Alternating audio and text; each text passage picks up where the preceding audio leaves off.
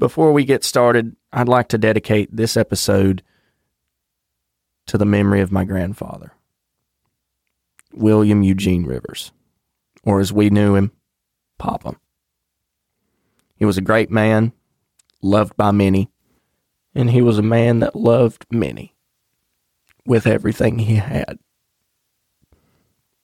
Few things made him happier in this life than spending time with those he cared about, and he'll be missed by me as well as many others. Love you, Pop. This one's for you.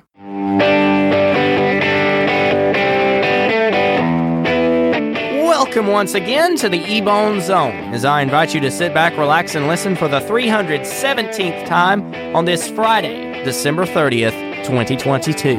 I hope you enjoy this week's episode, Unbrotherlike Conduct.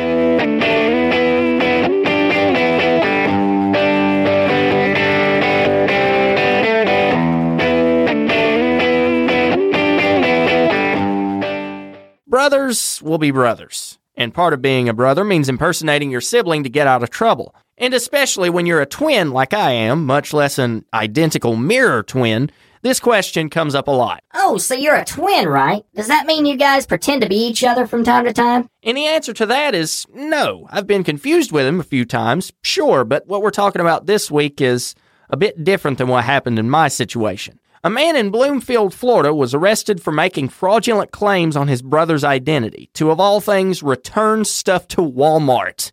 Honestly, I can't imagine why you would do something like that. If you're returning something for your brother, hear me out. Just return it. Chances are the employees don't care who returns the stuff just as long as it gets back to them. If they need a return, as long as the item gets back to that desk, it doesn't matter if the person who originally bought it brings it in, or if their mom brings it in, or if their dad brings it in, if their brother brings it in, or even if their dog brings it in. I don't know. Also, I can only see this Dora the Explorer, Swiper the Fox style taking his driver's license thing working if the two of you look alike, or let's say you're twins.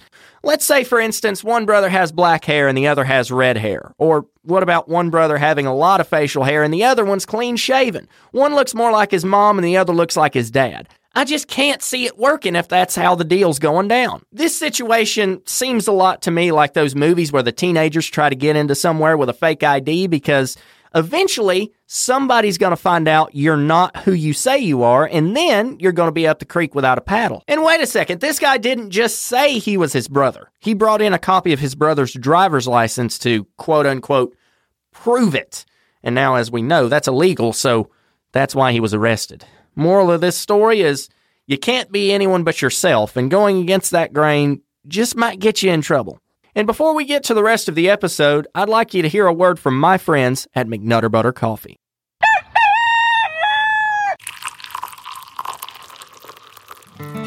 The morning cup of coffee. It's an American tradition, smooth and full of flavor. Just the thing you need to get your day roaring to a start. But not all coffee is created equal. And if it's quality you crave, choose McNutter Butter Coffee. McNutter Butter is whole beans, so you can grind it yourself with the assurance of the freshest cup possible every time. Try the classic Good Morning Neighbor, a smooth all-day coffee. Enjoy in the morning to start your day or relax in the evening having a cup with a friend. Coffee Doodle Doo, a roast that's fit for a cowboy, with a smoky flavor and a smooth finish. Or my personal favorite, Beanin' for You, the coffee that'll put a pep in your step with some great flavor. You can also freshen up with a McNutter Butter facial scrub. The saying is true. The only thing better than our coffee is sharing it with friends. Learn more at McNutterButterCoffee.com. This week, I want to continue a tradition that's very close to my heart. I try and offer a good Christian podcast, so I thought I would begin sharing a new Bible verse each week. This week, I would like to share a verse from the book of 1 John. 1 John chapter 5, verse 14 says, "And we are confident that he hears us whenever we ask for anything that pleases him." This verse speaks to the subject of prayer, and I want to focus on one particular part of this passage firstly. If we ask anything according to his will. God has a will for our lives. God has a plan for our lives.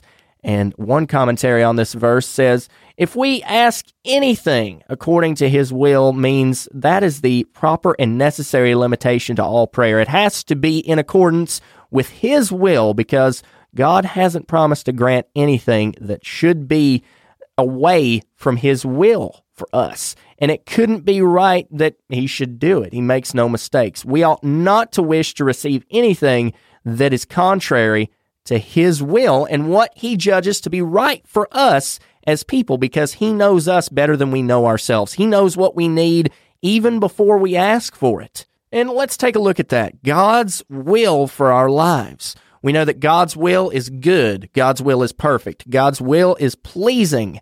God's will is eternally right. So what do we have to fear? We can pray and we can come boldly and expectantly towards the throne room of God. And even if some of our prayers aren't answered, even if the answer is no, we can expect that there is something greater on the horizon because God's will is always perfect and he has a better plan. And I think that prayer is a very special thing because we can communicate with the one true and holy, sovereign, triune God who created us and who planted us here on this earth for a special purpose.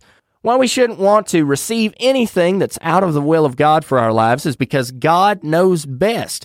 God knows what he's doing. God knows his will for our lives because he made us, and he can work everything out for our good.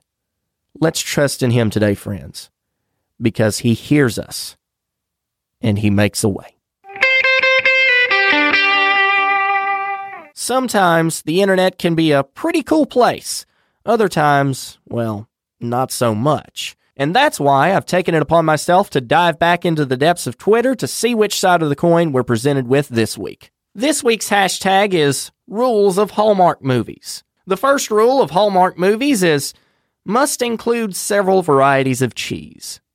Hey, I'm down with this one. I am 100% in favor. I love cheese.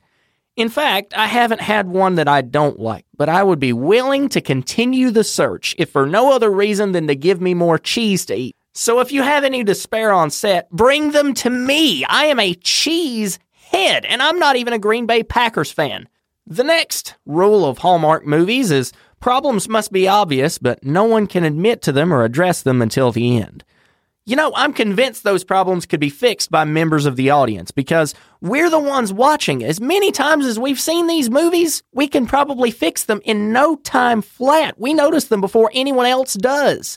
Would we be equipped to fix them? Now that, I don't know, but I'm confident someone could who's watching. The third response reads, main character overhears a conversation and gets the wrong end of the stick. That's a lot more true to life than most of us would probably like to admit. It happens to me all the time, and I'm not even in a movie. Join the club. Come on in. But hang on, before you come in, you might have to push a few people out of your way because we're getting kind of crowded in here. And the last response to the hashtag Rules of Hallmark Movies is, your elementary school crush would have never gotten married and lived a lonely rest of her life if you hadn't came back to your hometown. I mean, what else is supposed to happen? There's no use in denying it. We all saw the sparks fly during that game of Heads Up, 7-Up in Miss Whoever's class. This brings a whole new meaning to Deck the Halls. I know Christmas was last week, but we need to address this. A man from Florida was feeling a little less than festive, to say the least, when his wife asked him to help with dinner. So here's what went down. The Lakeland Sheriff's Office got wind of a domestic dispute happening. And when they got to this guy's house, he had hit his wife with a Christmas tree. And keep in mind, this was all because she'd asked him to help make dinner.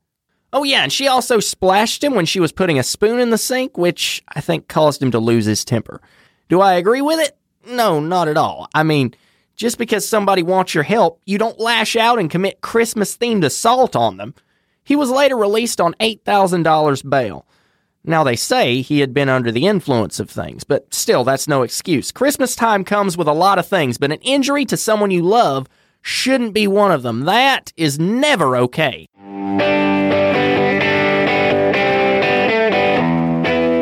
Thanks for listening to this week's episode. I'm really glad you could make it, and I hope you enjoyed the festivities. If you want to stay connected to the show, I'd invite you to pop on over to Facebook or Twitter and give the page a follow.